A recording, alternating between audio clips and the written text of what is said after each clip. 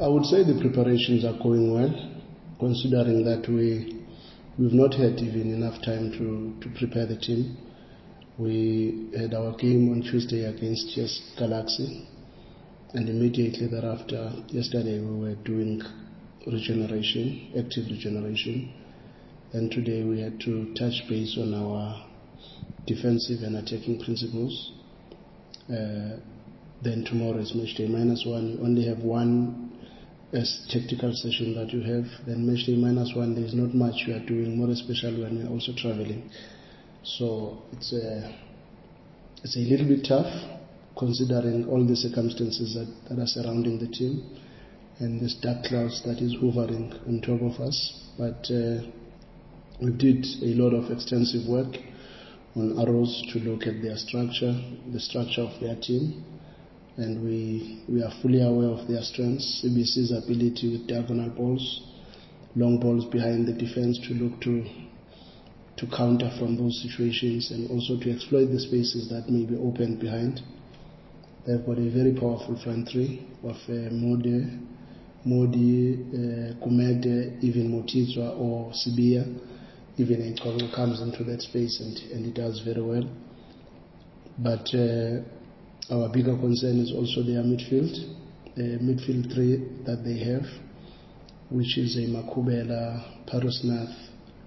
It can be Shitolo, it can be a Ndwandwe, but Ndwandwe, based on the performance that he showed against Amazulu, and Makubela with Parosnath, they really did very well. Even if they reserved Shitolo for this match, I think it will force them to also think twice and maybe bring him in for our match. But they've got interesting fullbacks in Divine Lunga and Dube, both very offensive, very influential in attack. But we think we've got it in our plans. We understand their strengths, we understand their limitations. We have to try and mitigate their strength of a counter-attack, their strength of a break attack. And from time to time, they can press you from the top. They've got the right physical attributes to press you from the top.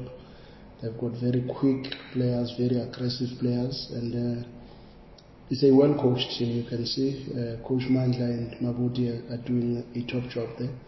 And the players they have are really some of the top youngsters that you can find in the country. And Sibia has been in a very good scoring mode. Ndwandwe is coming in handy. Modi may not have scored, but he's very handful from the left channel, though he's using right foot. But we believe we are ready to compete and give it our best shot. It's not going to be an easy game, but we have prepared. Their strength on set pieces, they've got very good delivery from Sibia, from Kongo, and even Mutizwa. They really deliver the ball very well, because in the box they may not have much ammunition, but CBC is still one of the strongest. Matian in the near post also comes in very strong. So we understand what to expect. And Mutizwa, if he's playing, is strong aerially. Kumede, not many people know, he's also very strong aerially. So we are not playing a small team here. We are playing a team that has not lost a game in 7 matches. And in fact, unfortunate in some matches to have had draws, because they create a lot of scoring opportunities from their breaks and counter-attacks.